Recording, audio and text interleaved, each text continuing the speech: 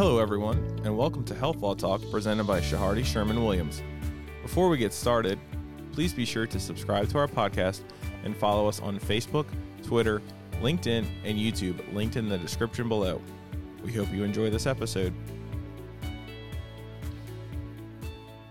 All right, good afternoon, everyone. Welcome to another episode of Health Law Talks, today with Conrad Meyer and Rory Bellina. Afternoon, everyone. And today we have a special guest, Dr. Sagar Shah. Dr. Shah, are you there? Yes, sir. I'm here. Oh, happy to have you on board. And today we're going to be talking about the anatomy of a physician contract. Basically, Dr. Shah has just gone through this entire process. He is now ready to enter his career after extensive schooling and education, and he has his first contract, and we just went through it together, and we're going to talk about the anatomy of the physician contract. Rory, you want to talk more about how we're going to do this? Yeah, before we get started, Dr. Shaw, do you want to give our listeners a little introduction or background about yourself? Sure, absolutely. I grew up in Richmond, Virginia, went to undergrad and medical school at VCU and VCU School of Medicine. While I was in medical school, I did a Master of Health Administration. And so that really got me interested in a lot of the behind the scenes, if you will, of what goes on in the hospital, and which came in really handy when I was negotiating contracts and working with Conrad on working on the contract. And so then I did an orthopedic residency at Louisiana State University in New Orleans, and I'm currently doing a hand surgery fellowship at University of Colorado in Denver. That's great. Thank you for that introduction. And you mentioned negotiating contracts. So it sounds like throughout this process, you have talked to different systems or hospitals. So tell us a little bit about that. How did that go? Did you just start with interviews and then receive letters of intent, or kind of how did that process start? How did the process work out when you started hitting the facilities and seeing who was interested in you? Yeah, and so I think the big thing is before really doing the job search or really committing to interviewing, I think you have to do some research on what practice model works best for you as an individual. And just a couple examples include a group practice where everyone's a partner in the group and you can join as an employee of the group and then eventually work your way up to partner. Then there's the hospital model where you can join as an employee of a hospital. And so those are really the two main ones I was looking at. A third one is an academic model where you can join a university and not only have clinical duties, but have research duties and educational duties by teaching residents and medical students as well. And so what I was looking for was more a private practice setting. And so I geared my efforts in looking at hospital employed jobs and group practices. Okay. And what were the criteria? Was there any criteria in your mind? In other words, I mean, you ended up with the hospital side. So what was the decision-making process looking from a group practice model versus hospital? How did that play out in your mind, and what were the deciding factors? Yeah, it's a great question. So one of my mentors told me that there are three components to looking for a job. One is the location, two is the salary, and three is what type of work you're doing. And I was told that if you can get two out of the three of them, that's a home run. That's a win. Because rarely will you ever get all three of them to the maximum that you want. And when I say the quality of the work or the kind of work you're doing, that includes things like call, complexity of the cases, number of hours you're working, and things like that. And so those three things were really what drove me one direction or the other. And what really drew me to the hospital was the wide catchment area and the volume of trauma that the hospital got. And because of all the trauma that they got, they had really awesome cases. And so rather than doing really simple cases every day, I had the opportunity to do very, very complex cases in a hospital setting, and that's really what drew me towards that setting. So let's jump in right there. So you decided the hospital setting was where you wanted to go. You obviously went on some interviews. Did the hospital kind of start this off with a letter of intent to you? And for our listeners, a letter of intent is kind of the prequel to the full employment agreement that kind of defines, a range of pay, how many hours they expect you to work, kind of the main terms, just to make sure that you and the potential employee are on the right page. And if you can agree to that, then the larger employment agreement comes into play and you really start negotiating the language. So was a letter of intent offered to you? It was, and they referred to it as a term sheet. It just briefly went over the basics of the compensation and what type of productivity metrics they were looking at in the ballpark of how productive they wanted me to be for a given amount of compensation.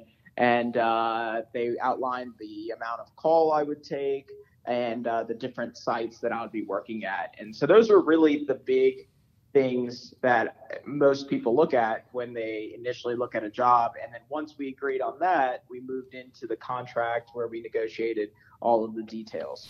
So Dr. Shah, let's just go through that. So when you were negotiating that with the hospital, it sounds like you were doing that on your own.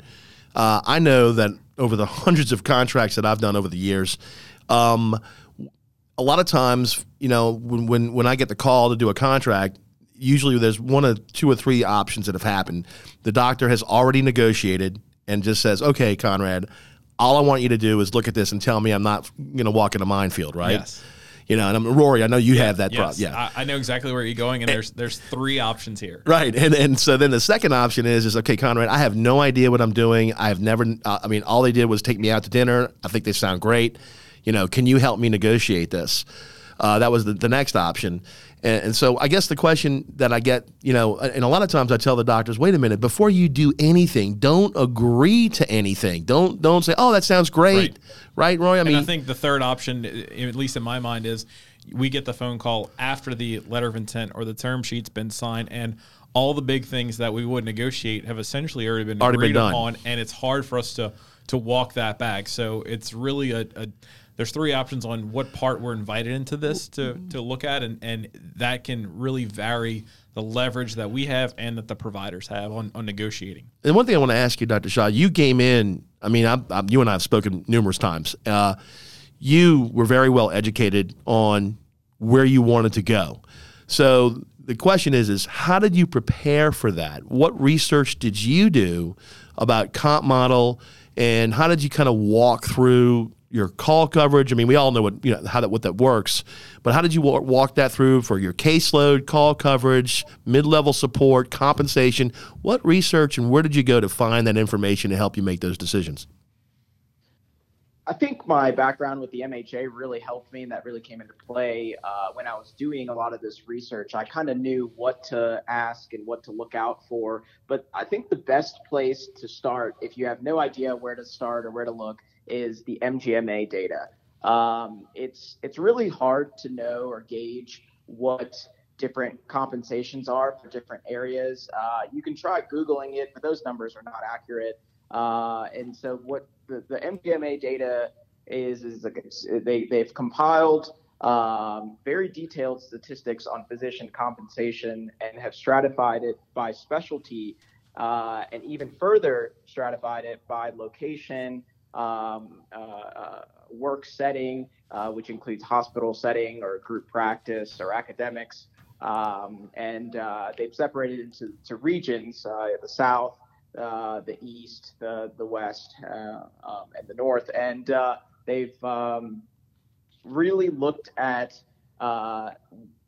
different metrics, including RVU productivity and how that correlates or is associated with the actual dollar amount that physicians are compensated. And I thought that was a really helpful place to start. It told me what the median compensation was for a hospital setting in the South. And I started there and did some more research on RVU benchmarks and went from there.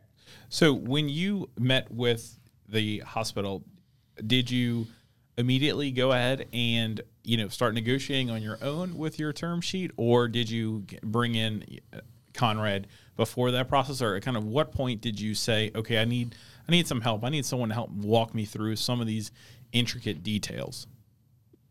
Yeah, so I did a lot of it before I got Conrad involved. I will say having an attorney involved was a huge help. I don't think I could have done that, gone through the process without an attorney, because there are a lot of pitfalls that an attorney's eyes are just more used to catching than mine. And so I thought that was really helpful. But I did a lot of the salary negotiation, the compensation negotiation before I got Conrad involved. And then once I felt comfortable with a compensation model that worked for me, I called Conrad and said, hey, can you look over the contract and make sure that I'm not missing anything here? Sure. And that's where let's jump right into that. Okay, so you've negotiated your compensation, your call coverage, maybe how much they're going to give you for continuing medical education, that kind of thing. Now you get the big employment agreement, and that's when you say, okay, now I need someone to help me with that. So, some of the big things that Conrad and I look at, there's big, conditions or terms that we look at, and we kind of want to walk through some of those and get your opinion on which ones matter to you, which ones weren't very significant to you. So, one of the first ones that we'll look at, it's very simple, is the term of the agreement. We like to see the term, or at least I like to see the term set very rigidly, and I don't like it to be an open-ended, because I think from what I've seen, providers like to know, okay, this agreement will cover me for X amount of time, and I'm kind of protected during that time. How did you feel, or if they talked to you about shorter versus longer terms, like Dr. Shah, what was your impression on that? Did you want something that was short and you would have to worry, in 10 months, are they going to renew it, or are they going to try to change my compensation, or were you looking for something more long-term? Yeah, that's a good point. I think both have their benefits and drawbacks. I think ultimately, whether you agree on a short-term agreement or long-term agreement, I think an important clause to have in your contract is that you can modify it as you go. Great point. Because if you get there and you're, let's just say, meeting the 50th percentile of productivity, and you're getting paid for the 50th percentile of productivity, that's great. But then on the other hand, if you're getting paid for the 50th percentile, but then in year one, you're at the 90th percentile, right, then you want room to be able to negotiate or renegotiate the terms that have been set in the contract, and not necessarily be bound by what is on the contract for a given term. And I agree with that. I mean, I think the term is relative to your position that you've staked out, right, Dr. Shah, from the negotiations you've had originally. So if you've had a good negotiating or a success, right, in terms of your comp model, your RVU production benchmark, your conversion factor, and we're going to get more into that a little bit later. But if you've had a good outcome, then I would say, hey, I want to keep that for as long as I can, but still have that option to renegotiate. Would that be fair to say? Right. I agree with that. Yeah, and I think, following up after term, the next thing that can become overwhelming is, what are your duties? And that's a very broad category. We like to see, it defined as closely as possible to what your day-to-days look like, what locations you're going to be at. Are you going to be in a hospital system where they could bounce you around from clinics or, outpatient clinics? I think it's important to know, are you allowed to moonlight? Is this a full-time where are you restricted? I know, Conrad, you've seen that before, where we have. It's very clear, and it says, this is your job. You have to look at the point of view. If it's from the employer point of view, I mean, I want to make sure that this doctor's doing everything for me and me alone, right? Correct. Including if they're brought into medical review panels or depositions, any ancillary compensation for that. A lot of these employers want to capture that, where anything that you do that touches medicine, they're considering that under their umbrella. Now, I think we addressed that, Dr. Shah. What I think we handled that in your situation. I mean, I think that was a concern for you, was it not?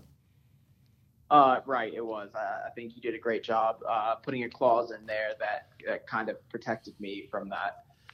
And one thing I want to mention too, and I know Rory, you've experienced this, and Dr. Shaw, I know this is your first one. Which by the way, congratulations. I mean, I'm very happy for you. This is a big deal. But a lot of times when I tell physicians after seeing this, they go on like these dinners, these recruitment dinners, and so forth, and they get wined and dined, and they're promised everything, but then and they go on the term sheet, right? But when we finally get the agreement, what they were told at the dinner and what they were told in all these, glad handing, kumbaya parties is not in the agreement. And they say, well, wait a minute, I was told X, but it's not in the agreement. So, Rory, I know you've experienced that. What would you say to that? And I would say one that is sticking out recently in my head, and Dr. Shaw, I'm sure it was important to you, is call coverage. Call coverage seems to be something that in the early conversations, it's brought up, especially for physicians, or coming out of residency and fellowship.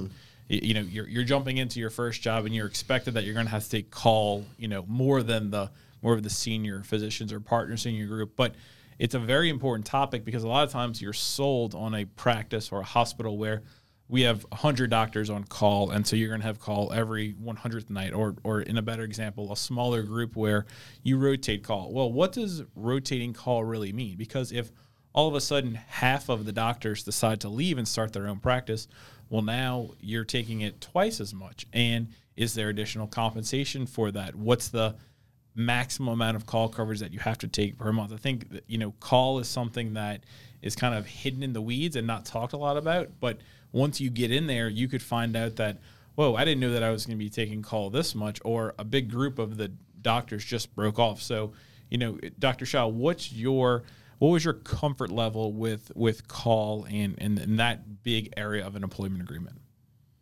Yeah, it's a good point. I think call is one of the most important parts of a job agreement. And like you said, it's a dynamic thing. It's not static. Such as when the number of physicians in the call pool changes, either from retirement or people leaving, and so on. I think you have to clearly define a few things. First of all, is there compensation for call, or is call compensation built into the base salary? Because that would change how much you're getting paid per call. For example, if it's built into the base salary, the more call you take, the less amount per call you're getting, as opposed to if you're getting paid for each call shift, it just increases linearly. And so that's one thing to pay attention to, especially if there's a huge change in the call pool. That would make a big difference. And then another thing is, what type of duties are you expected to perform while you're on call? This is specialty dependent, but are you going in several times in the middle of the night to do procedures? Are you getting woken up? Do you have a mid-level on under you to field phone calls, patient phone calls? Where do they go? Is there a call center? All of these are kind of important things to think about when it comes to call coverage. You can try to get as much as you can written in the contract, but I think a lot of it depends on the group of doctors that you're joining, and you just have to have a level of trust with the practice that you're joining. Exactly. I was going to say that exact phrase, that there has to be some level of trust that it's going to be as fair of a call rotation as possible. In a practice, though, it's like you're getting married, right? I mean, you're really getting married to the practice. Correct. And you have to kind of figure out, is this when you're dating, right? Is this going to be a good relationship or not, right? Right. So, and I was mentioning before, so even on the call coverage with Dr. Shaw and how important that is to him and other physicians, what you're promised in a dinner or what have you, when you're in, just in those discussions or terms, needs to be in the contract. Wording, like literally black and white. Correct. Here's what I was promised. Otherwise, it's not going to happen. So, correct. And that's just in other terms too. I mean, absolutely. If you're promised something, it needs to be in the contract. Otherwise, it will not happen. That's the general rule. And my position on call is I try to advocate for a cap per month. Right. And I also try to advocate for that provision where if a certain number of physicians leave, you're not going to be essentially penalized for that. That if a group breaks off, that you're capped at that, and it's up to the practice to go outside. Or the hospital, get locums. Yes. You have to get locums, they got to get locums. Right. It's not fair for you if you come in just at a bad time. Absolutely. Absolutely. So looking at that, in your case, I know that we were successful in negotiating that. So I think that's an excellent thing to have that carved out. I think a lot of times I will tell you that a lot of employers, especially on the hospital side, don't reimburse for call coverage. They expect it in the base. Correct. And that could be a deal breaker, for some, when you're comparing employers next to each other, that could be a deal breaker as far as one pays X amount of dollars per hour per shift for call coverage and the other one just expects it of you. So as far as we got through call coverage, we looked at comp. What were some of the other items on your hot list, Dr. Shah, that you thought that you needed to address?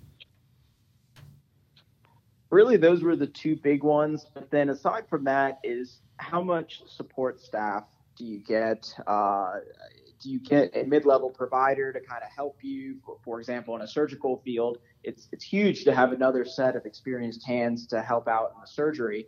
And not only that, but then in clinic, they can really help speed the flow in your clinic. And so you can make you significantly more productive having a mid-level provider in addition to improving the quality of your life and job satisfaction. So that's one thing that I kind of looked for. And then same thing goes with clinic support staff. Do you have a nurse or a medical assistant that's going to be fielding phone calls while you're in the operating room or on your off days? And do you have a secretary that's helping arrange your schedule? How does the front desk work, or who hires the front desk? How many employees are there? All of these things, maybe you may not want to put the minutia in your contract, but they are important to kind of look at and discuss. Sure. No, those are all great points, and I think they make a big difference when you're evaluating different opportunities. And one thing that I wanted to bring up as well, and I'd like to get Dr. Shah your opinion on when you went through this and when you were comparing your opportunities, is kind of that catch-all of other compensation. So a lot of hospitals or practices or whoever it may be, they'll offer moving expenses, sign-on bonuses, continuing medical education allowances. Some of them will offer student loan repayment. If you decide to do outside research, medical directorship rates. So when you were looking at your different proposed opportunities, which one of those things really stuck out to you or mattered to you more than some of the others? To be honest, the way that I looked at all of those things, those were for the most part one-time compensations, like signing bonus and relocation. I averaged it out into the contract because it makes a difference in the early stages. But when you're looking at a 20, 25 year long career, the $50,000 or $100,000 signing bonus at the initial stage of the term, averaged out isn't really that significant. So, well, it might be helpful given that most physicians coming out of training don't exactly have a significant amount of savings. I think that money helps up front, but it shouldn't really be a make or break kind of thing in the contract, in my opinion. Sure. I think it definitely helps, but I think for me, I was looking at more of like a long-term stretch and how you can maximize the compensation over the long term, not necessarily just at the short term. So the signing bonus and relocation, although I did pay attention to them, were not make or break sort of things. And what about benefits? A lot of you've got small practices, you've got large hospital systems. They vary on the benefits they can offer, whether they give you, the larger hospital systems they'll pay for your parking and give you a meal allowance and a gym membership. And some of the smaller practices will give you a car allowance and they'll pay for your cell phone and your pager and, maternity leave, 401k, association dues, that kind of thing. Did you take that same approach and kind of lump all that in and figure that, this will average out across the board and focus more on other things? Or did any of those make a difference to you? Yeah, those are all very important, but it's really hard to compare apples to apples when you get into all that kind of stuff. I agree. I think the more components you're comparing, the harder the comparison becomes.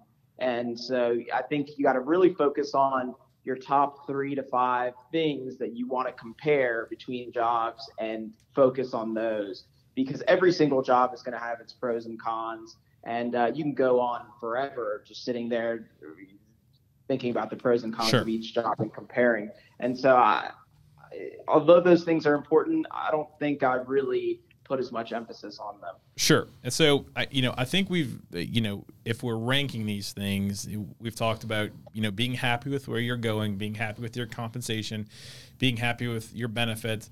And, like you said, you went to Conrad and he approached this and discussed all these topics with you.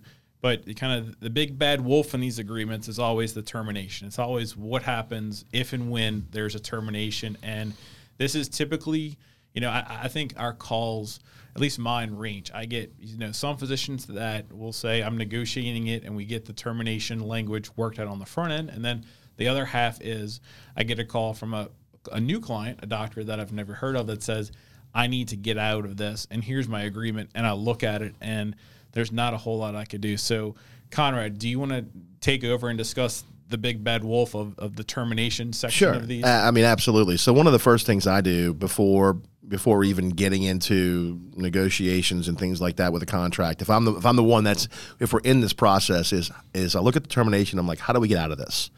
Agreed. What mechanisms allow my client to get out of this contract easy, with the least amount of damage, and cover everything from any repayment of any loans they've asked for, tail coverage, which is a big, huge issue.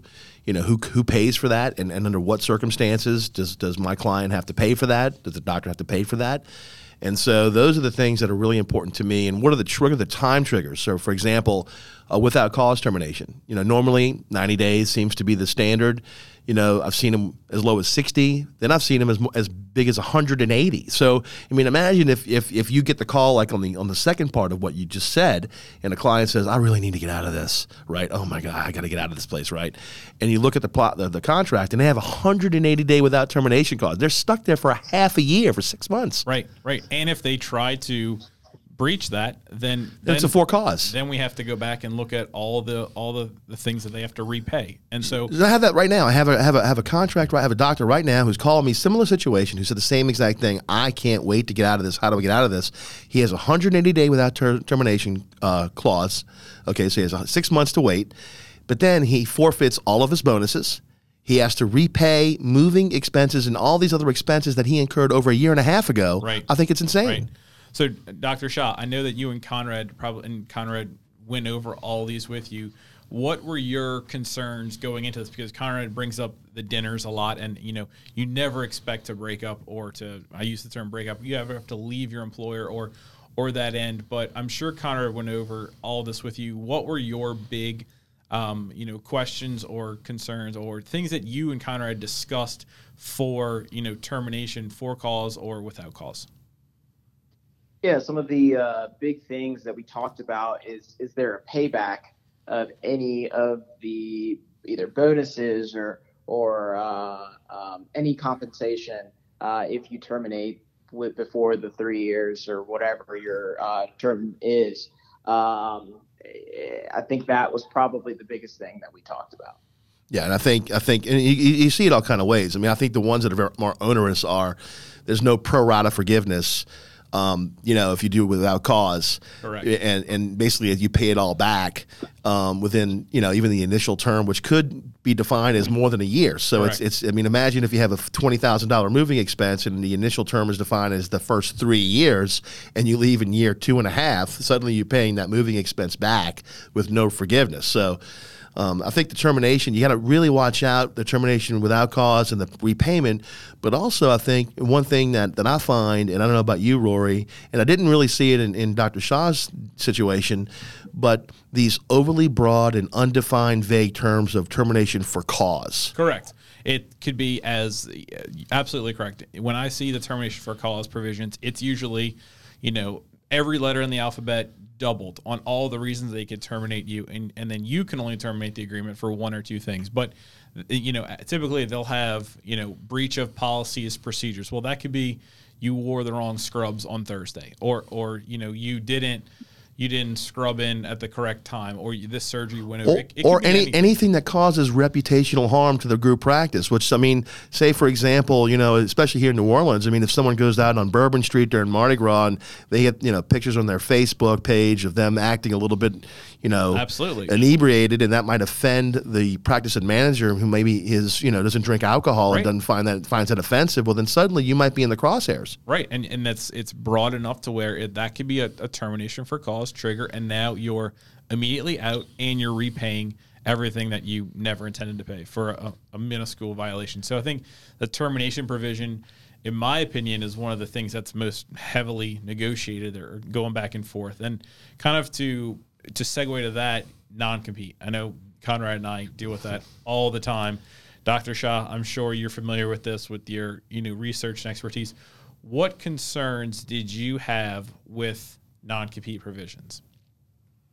I think it's really dependent on the individual.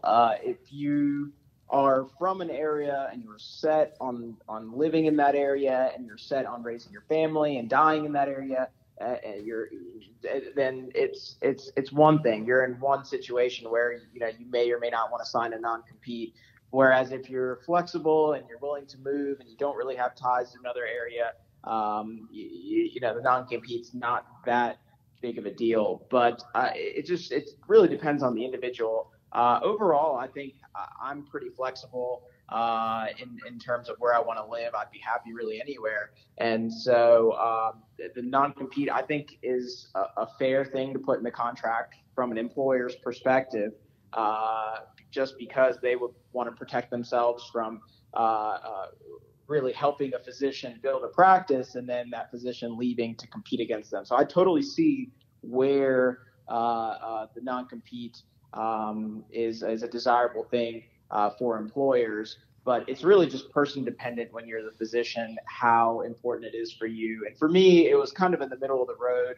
I knew it was there, but I wasn't.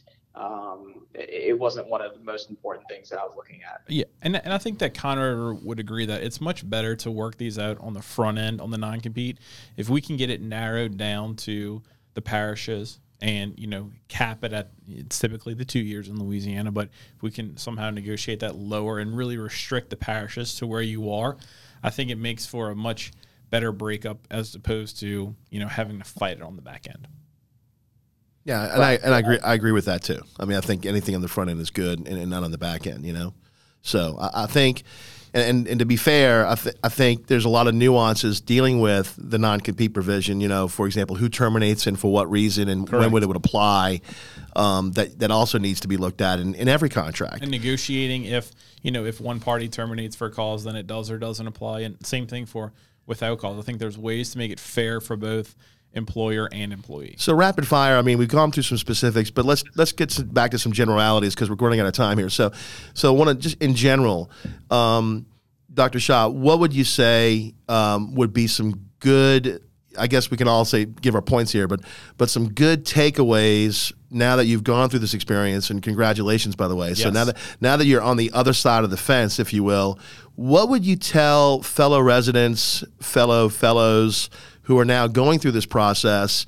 What would you recommend to them in terms of everything from research to hiring, healthcare attorneys versus your friend down the street or not? I mean, what would you recommend to fellow residents and fellows that are now, especially now because we're in July, but the process starts probably sometime in November, December, in the fall for the following year. I know the new class is just coming in, but what would you tell your fellow residents and fellows about the process and what they should do? Yeah, I think the most important thing is to just look at what is important to you and kind of narrow down from there. If location is the most important thing for you, start there and then work your way down. But like I said, you look at three things: location, compensation, and the quality of work. And no one gets all three of them. And so you really have to prioritize which of the three you want. So that's the first place I would start. Secondly, I would do research by looking at the MGMA data. I think that is the most objective way to really compare compensation models between jobs is by using the MGMA data. And I think a good way to get access to that is through a healthcare attorney. And so that's why it's important to hire a healthcare attorney early, because they generally have resources that would be too expensive for an individual to get. For example, the MGMA data is thousands of dollars if you want to go and purchase it as an individual, but most healthcare attorneys would have access to this because this is what they do every day. And so I think having a healthcare attorney is invaluable. I think it's a requirement for getting a job contract and negotiating a job contract, starting all the way from the research component all the way down to negotiating the small details. And so those are really the three main things I would say. That's great. That's great. Well, we would echo that from our end. A lot of times, when we hear from doctors, it's usually either after the fact or they don't want to spend the money, which I understand. But a lot of times, they come back and they say, I would have never known any of this without you guys helping me. I would never have seen that. I wouldn't have even thought about it. I mean, Rory, would you echo that? I would. And one thing that I hear a lot, and Connor and I both do this, is it's difficult for residents or fellows coming straight out of their program. You're trying to get that job and you want to get that income coming in, but then you're hesitant possibly to go spend money on an attorney. And we're cognizant of that. We work with our residents and fellows to make sure that they're getting an excellent review, and we go through all this with them. We work with them on payment options to make sure that they're comfortable with their employment agreement and their long-term happiness with their. It's their first contract. I mean, it is. It really is. It's about the relationship. Yes. I mean, even if Dr. Shah moves to Texas or wherever, I don't want him to, of course, but if he moves somewhere else, we have clients all over the country, so we're not bound by Louisiana. So Correct. It's the relationship. So hopefully, we have solidified a good relationship, a good rapport that if any doctor has questions, they can call back and ask. Correct. And we're always willing to work with residents and fellows on payment options. Well, and Dr. Shah, look, I want to thank you very much. I know Rory and I are very, very thankful that you decided to come on today to talk about this very important, very timely topic. We really appreciate your time, and we would love for you to come back maybe, down the road after you start your practice, and then maybe do a follow-up on, all right, 1 year out, what are lessons learned that I wish I would have known, or maybe things are just doing great. If you're open to that, we'd love to have you back on the show. Yes. Yeah, absolutely. Thank you guys so much for having me. Thanks for listening to this episode of Health Law Talk presented by Chehardy Sherman Williams. For more information or to contact us, please visit our website linked in the description below. Also, please be sure to subscribe to our podcast and follow us on Facebook, Twitter, LinkedIn, and YouTube.